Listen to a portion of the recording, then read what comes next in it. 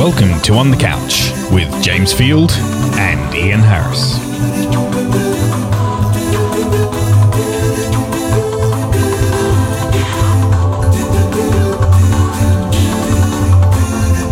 It's episode 131 for the 5th of March, 2010.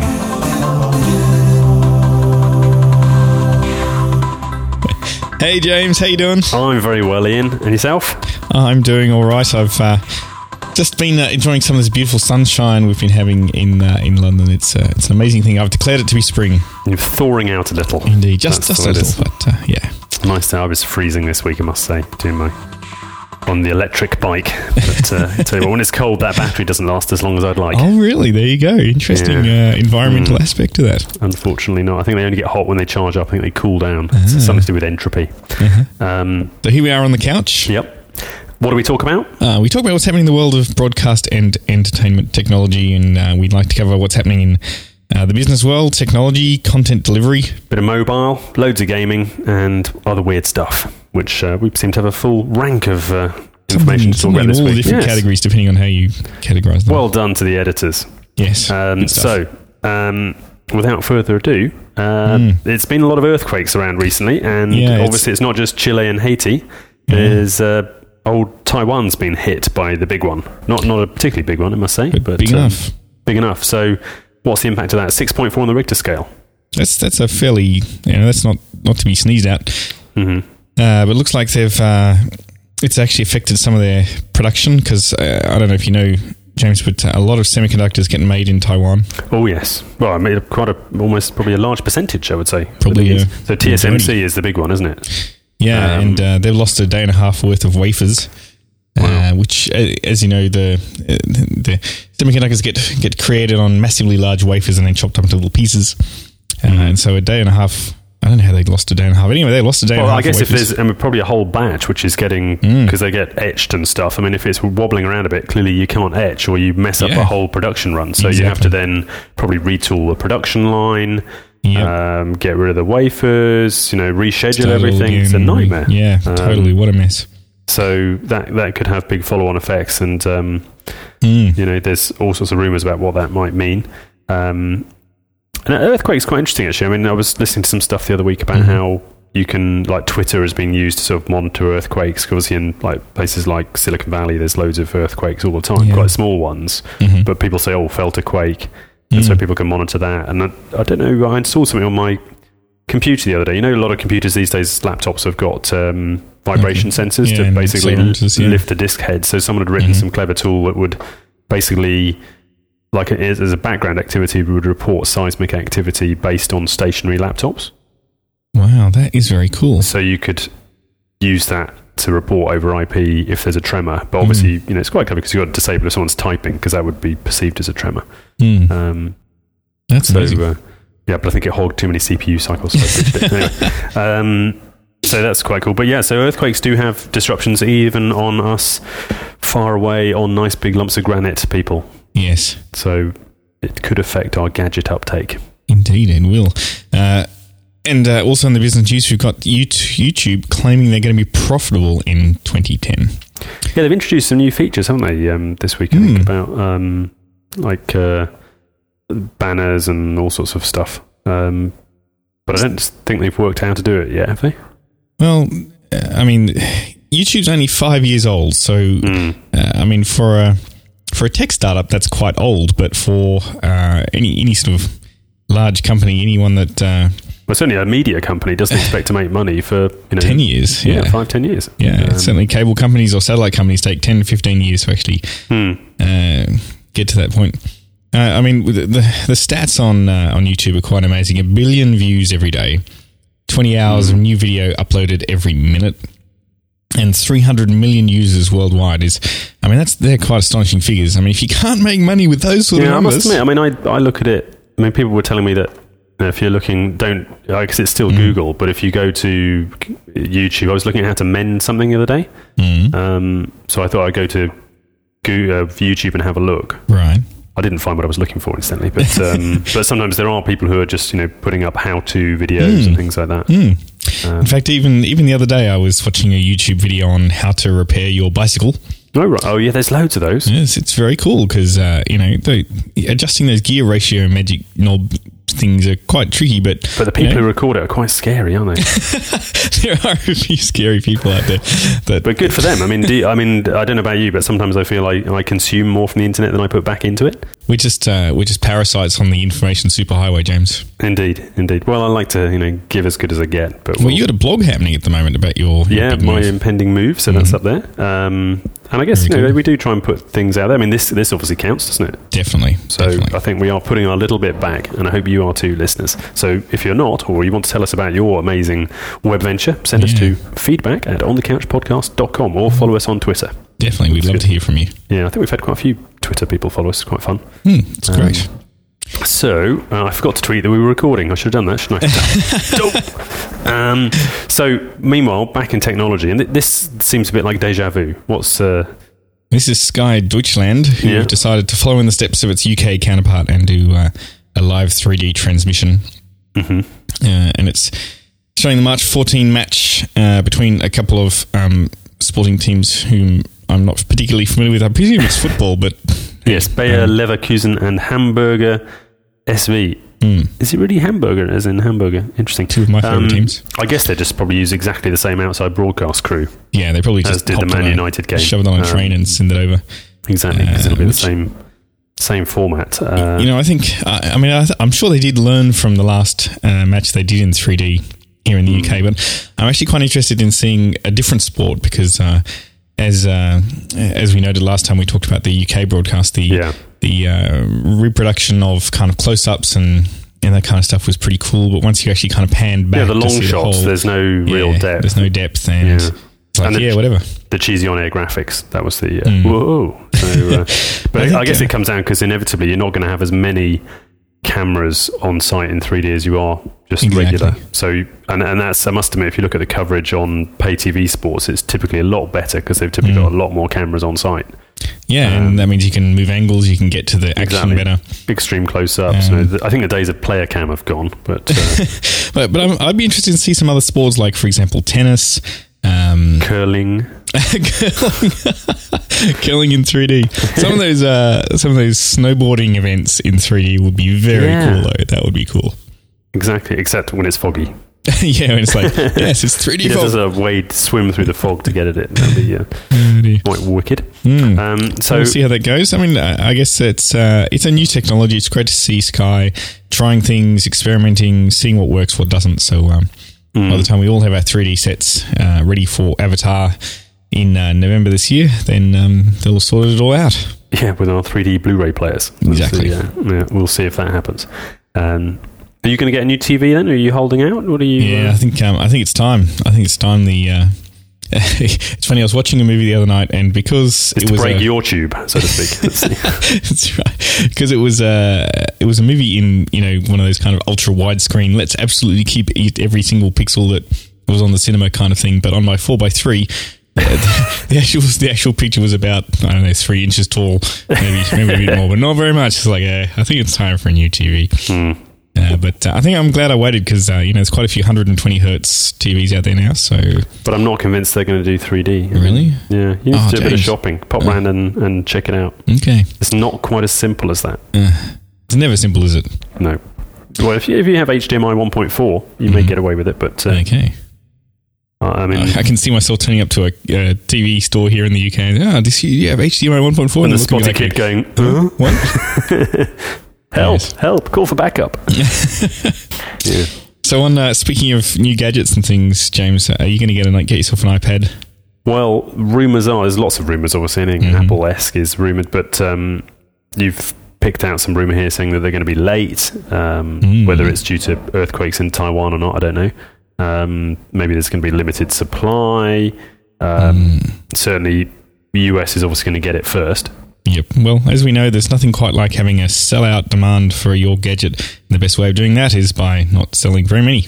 Yes, not having a lot is always a top tip. So yeah, I mean, I guess I'll wait and see. But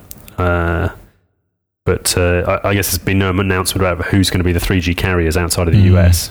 which is a key part. So the deals have to be done. Yeah, I guess it sounds like they've got the devices. It's now a matter of doing all the commercial stuff, which is what often takes the time. So yeah, and there's lots of things about, it's got a microphone, it's got a speaker. There's people saying, oh, maybe it should have had a camera in there. Wait for the second one. All this kind of stuff. But I'm keen to get my hands on one. Certainly, I think there'll be I think the masses will be trekking into Apple stores to cop a feel, so to speak. Yep. And I think that's 3. Yeah, and I think that's the key part about it, because until you've actually got your hands on it, you'll just think, oh, it's just a big iPod. Yeah. I think when you got your hands on it, you might still think it's a big iPod. But this is the things we don't know, and I think that's it's how you feel about something, which is a bit weird for a gadget, because that's true. And it's only when you actually get one in your hands and go, yeah, I can't believe I can't live without this. Let me pop home and sell my entire house. That's the thing. And of course, in an Apple store, it'll be fully Wi-Fi'd up, and you'll get lots of juicy things on it. So I'm sure it'll be a big event. So indeed. Look forward to that. Are you going to get one? I'm very tempted, because that's the kind of guy you are. Because it looks like a cool gadget, and I'm sure some of the apps that'll come out for it actually will be very cool. But what about your investment in e-reader books from your Sony device? Yeah, that's true. But this can do movies, and it's in color, and it's a newer gadget. So I remember when I first held my first iPod. Sounds a bit weird, but I just thought, how did they get so much into such a small thing? Yep. It was the Nano. I think the first Nano. It was like, that is just so. That's right. It was like, there's alien technology here. How does it work? It's pretty much. So we'll wait and see. So very good. Now, still things are dripping out of Mobile World Congress. I guess people are kind of doing the analysis of what happened and piecing bits and pieces together. So we've got a bit of news from there. So, and I even heard some story about Apple going to be launching a super low end phone to compete with the Android sort of entourage that are coming forward, and Palm is getting nailed because there's just so much noise in the smartphone market with loads of Android phones coming up. But Microsoft and Windows Phone 7, what's up there? Well, we've got a few Microsoft related mobile stories, which is nice to cover someone other than Apple for a change in the mobile space. And some of the news coming out about Windows Phone 7 series is that they're looking at using Silverlight, which is their kind of Flash equivalent type technology. .NET will be used as a prominent technology in there as well. But also the fact that they're seeing how they can integrate what's happening on the Windows Phone with the Xbox itself. So I'm very interested to see how they link those two things together. As we've talked about the PSP, it's never kind of quite caught on with the kind of PSP linked with the PS3. Yeah. But how are they going to link Windows Phone 7 in with the Xbox? Are they going to make it a seamless experience? Is it going to be part of, there's lots of cool things you could be doing, but... I guess they can link it in with the marketplace. Xbox Live, you could say, is although it's clearly the clues in the name, Xbox, it is essentially a kind of almost, I guess, an iTunes type portal with access to movies. I don't know if it's got music, but I would guess so. Certainly music videos, I'm sure. So it is an option to have a single sign-on, single account, and I guess lots of satisfied users of Xbox Live. So, if you can use your gamer tag as a way of getting all your stuff there and sharing it, obviously if the content owners are happy with that, that's the other thing. That's true. And the other rumours we've got happening with Microsoft is they've got this, it's been labelled Project Pink, and I think that's because someone picked up some string in some firmware that they decompiled or something. I don't know what it was, or some phone that got put through the FCC. They've got a few phones. Looks like the Sidekick, and it looks like a blurry Mr. Blurry Cam has taken some more pictures. Sidekick like pure. So it looks like these are going on sale very soon, and the claim is that it's very intuitive, better than Android, got beautiful animations. But they're not going to say it's worse, are they? A new phone is worse than Android, and even worse than an iPhone. It is really bad. We suggest you buy it. Mind you, I did actually see a review like that recently that said, well, this phone's pretty old and it's not very good, poor sound quality, can't browse the web. Don't do it. I guess it's going to have... the big thing at the moment is, browsing all the web, i.e. does it support Flash? That's the thing. That's still the best. Oh, there's even another blurry picture in the show notes. Yeah. I do encourage you to look at the blurry pictures. Mr. Blurry Cam. This is the Gizmodo Blur Cam. That's right. So you can't have real photos, of pre-release products unless they're completely blurry. But there is more. There's been there's leaked pink firmware. That sounds really dodgy, doesn't it? It does. My pink firmware leaked. So, yep, indeed, and again, they've pulled it apart and worked out that there's traces of the Zune in there. There's stuff to do with Facebook, Twitter, Yahoo, Windows Live. The Zune, has that ever got outside the US? I don't think it has, right? I think there was some. I've never seen one outside of the US. Even when I've been in the US, I've gone, oh, it's a Zune. Well, because there's a big jump, isn't there, to obviously license content for the Zune marketplace outside the US. Licensing it for the US is hard enough, but doing it in the rest of the world, as Apple... Apple only even got to New Zealand last year. It's like things seem to take time, these deals. I think they're just following electricity. Oh, no, sorry, our New Zealand listeners. Yeah, we love you lots. We love you lots. No offense, blame Ian. He's the Antipodean. So now on to gaming. Yeah, I had some news that the PlayStation 3 online community had a bit of an outage yesterday. Some firmware issues. Last week, but I guess both users didn't notice probably. But I think I must admit, after all the home stuff, nothing really as exciting has happened there. But the big news, happy birthday to you, is the PS2 is 10 years old. Right? Yeah. Now I remember when the PS2 came out, James, when I was actually at work and I was discussing this with my work colleagues at the time, and I remember one of the guys there was really keen on it. He thought it was fantastic. It had a DVD player in it, and it could play games, and it could even play his PS1 games. But it had all this new, 3D magic technology stuff, network connection, the whole thing. Yeah, it was going to be the most amazing thing ever. And it's funny to kind of laugh about it now, but at the time that was really a quite amazing technology, crunch of all that sort of stuff in this one box. And Sony really took the lead there from everything else that was going on at the time. I know that Sega had I don't know when the Dreamcast kind of fit in that kind of chronological sequence, but all those other consoles kind of just went whoosh. They just weren't even on the playing field, and everyone was totally hyped about it. I mean, I know we kind of hype technology much better these days because it's more of a mainstream thing, but the PS2 still was quite an amazing device. And we kind of followed that up by, I did a quick scan to find out how the February console sales had gone. But what you didn't look at here is February 2008. Oh. So Ian's dug up some outdated story here about how the PS2 was still outselling everything else. But that was a couple of years ago. So well picked up, James. Yes, we'd like to bring you figures of 2010. However, the research department has failed. But I mean, I guess your point there is, Ian, that a 10-year-old platform is still probably holding its own on sale. Yeah, right? You know what? That actually makes sense now, because I was reading that article saying, hey, it's really funny, the 7-year-old PS2 is still selling really well. I'm going, I don't know, you guys have got it wrong. It's 10 years old. Oh, that's terrible. Yeah, so I mean, I guess there's the slim and light kind of thing. New titles are starting to come out on PS3 only.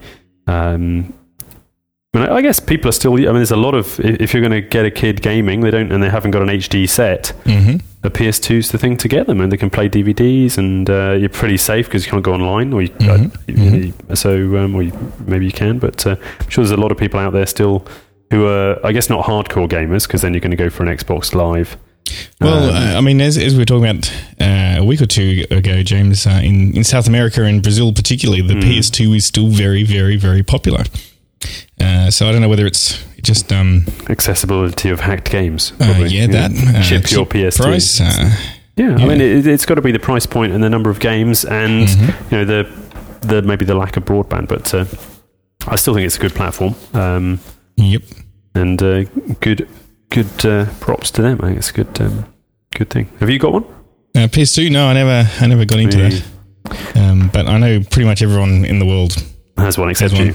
You are such a Luddite. For someone doing a media and technology podcast, you're kind of lost in the dark ages. Yeah, pretty much. With on the gaming side, I'm terrible. It's just not... But you've got a Wii, though, haven't you? So I do have a Wii, so... Have you upgraded your Wii to get the BBC iPlayer on it? No, I should do that. Do a firmware upgrade. It was not too bad, actually. I've had to give my Wii to somebody else because it's not going to work in the US because it's PAL only. But my sister is looking after it, so I took the liberty of putting iPlayer on it, and it worked pretty well, actually. I mean, it takes a while. I mean, there is a bit of a wait time while it spools up and starts streaming out, but perfectly acceptable if you're going to access catch-up content. And it's on your TV. That's fantastic. Yeah, with the Wiimote to access it. So not too bad at all. Good work. So other stuff. What's Yep. Now, I've just been trying to pull up the console figures for what we've been bluffing our way through. You mean? And any answers? No, I found the figures for 2009, which don't help us either. So, never mind. We'll move on. We'll cover that next week. So, in the definitely in the other category here, James, we have a fabulous story from a research team that are put together. This is, and in the show notes, this guy looks like he's been attacked by Spider-Man. It's great. So, I mean, you've been on a train, James, and had someone. I'm on the phone. You've had someone say. Yep, and they're chatting away nice and loudly because it's very hard to hold a conversation with someone who's not there and keep the communication going without speaking loudly and clearly. And you've really wanted to smack them around a bit because you just wanted some quiet. Thanks very much. Well, these guys have come up with the answer. Right. And that is that they've got this technology now that can read your lips, essentially, or the muscles around your mouth. And I thought there were 136 things involved in smiling or something, right? So, well, they've worked out where to put these sensors, and they can tell what you're saying. So it's clever enough to be able to understand continually spoken sentences, which I got to say is a whole heap better than a lot of the voice recognition software. And it uses only 9 electrodes stuck to the face, but the picture looks like he's got it all over his hands as well. So is this guy doing Makaton at the same time or something? It's not. I mean, they do confess that it's not ready for prime time just yet. But no, because you're going to have a thing stuck on your face. Why are you wearing a balaclava on the train? Oh, it's just my voice lip sensitive thing. I'm dictating to myself. But I do look like a freak. Yeah. I have worn one of those things that goes on your head and is supposed to measure. Oh yeah, allegedly break. Do that work? It's painful, to be honest. Oh really? And you do have to sort of wet the little things that go on your forehead with stuff. That just I guess that's the other thing they don't put down here. They've got to make an electrical contact. It does need to touch your face. But very possible, I guess. I mean, it's very just cool. If you get, aside from the obvious problems, if you get past that, then they're saying it would be very cool. You could talk in your native language, and you could get something to, speak, translate and speak it in another language. That would be very cool. Okay. Well, I guess, and this is just some university, right? I guess. I can't pronounce it, but it's it mentions NASA's had a look at this as well for use in noisy environments such as the space station. I would have thought the space station would be pretty quiet. I would have thought so too. It's like, hey, keep it down in there, you Russians. Yeah, all the noise is going on inside, right? I guess, maybe when you're firing the main thrusters or something. Maybe, but I thought generally speaking, it's pretty quiet up there. Like, I don't know. When I've seen Firefox the movie, they just use thought control. Do away with it. Come on, NASA, up your game. If some guy at a university in Hanover can do it with this, you can do thought control. That'll work. It's got to be done, really, doesn't it? So I think that's very cool, very good progress, but I don't think anyone's going to wander around with electrodes strapped to their face. What's the other thing I saw? I think it's another bicycle kind of thing, electric bicycle, with my... kind of penchant for those kind of things. And it's called a Yike bike. Okay, and what does a Yike bike do? Well, it's not really a bike. That's the thing. It looks a bit like a penny farthing. Oh, yeah. Big wheel on the front, little wheel on the back. And you kind of sit on it. It's done by another New Zealand chap who's a bit of an entrepreneur. Right. And it's got built-in lights and regenerative braking and electric kind of stuff, about 10Ks. The only downside is it's about $5,000. Oof. But it does only weigh 10 kilos and it folds up into a really small thing. So take a look at that, yikebike.com. All right, I'll definitely check that out. So I actually noticed, James, your Go Cycle is actually up for some design awards. Is it? Well, not mine specifically, I'd imagine. Well, the general category of your bike. Yeah, so... but you're not doing a limited edition black one, I must say. So what colour's yours? Mine's so white. So, but you haven't pimped it out with your Subaru yet. I haven't, but there's an idea. I could probably put some black bits and pieces on. Some stripes, some racing stripes. I'm trying to think. Well, to stop me dropping it on the floor. That's probably the main thing.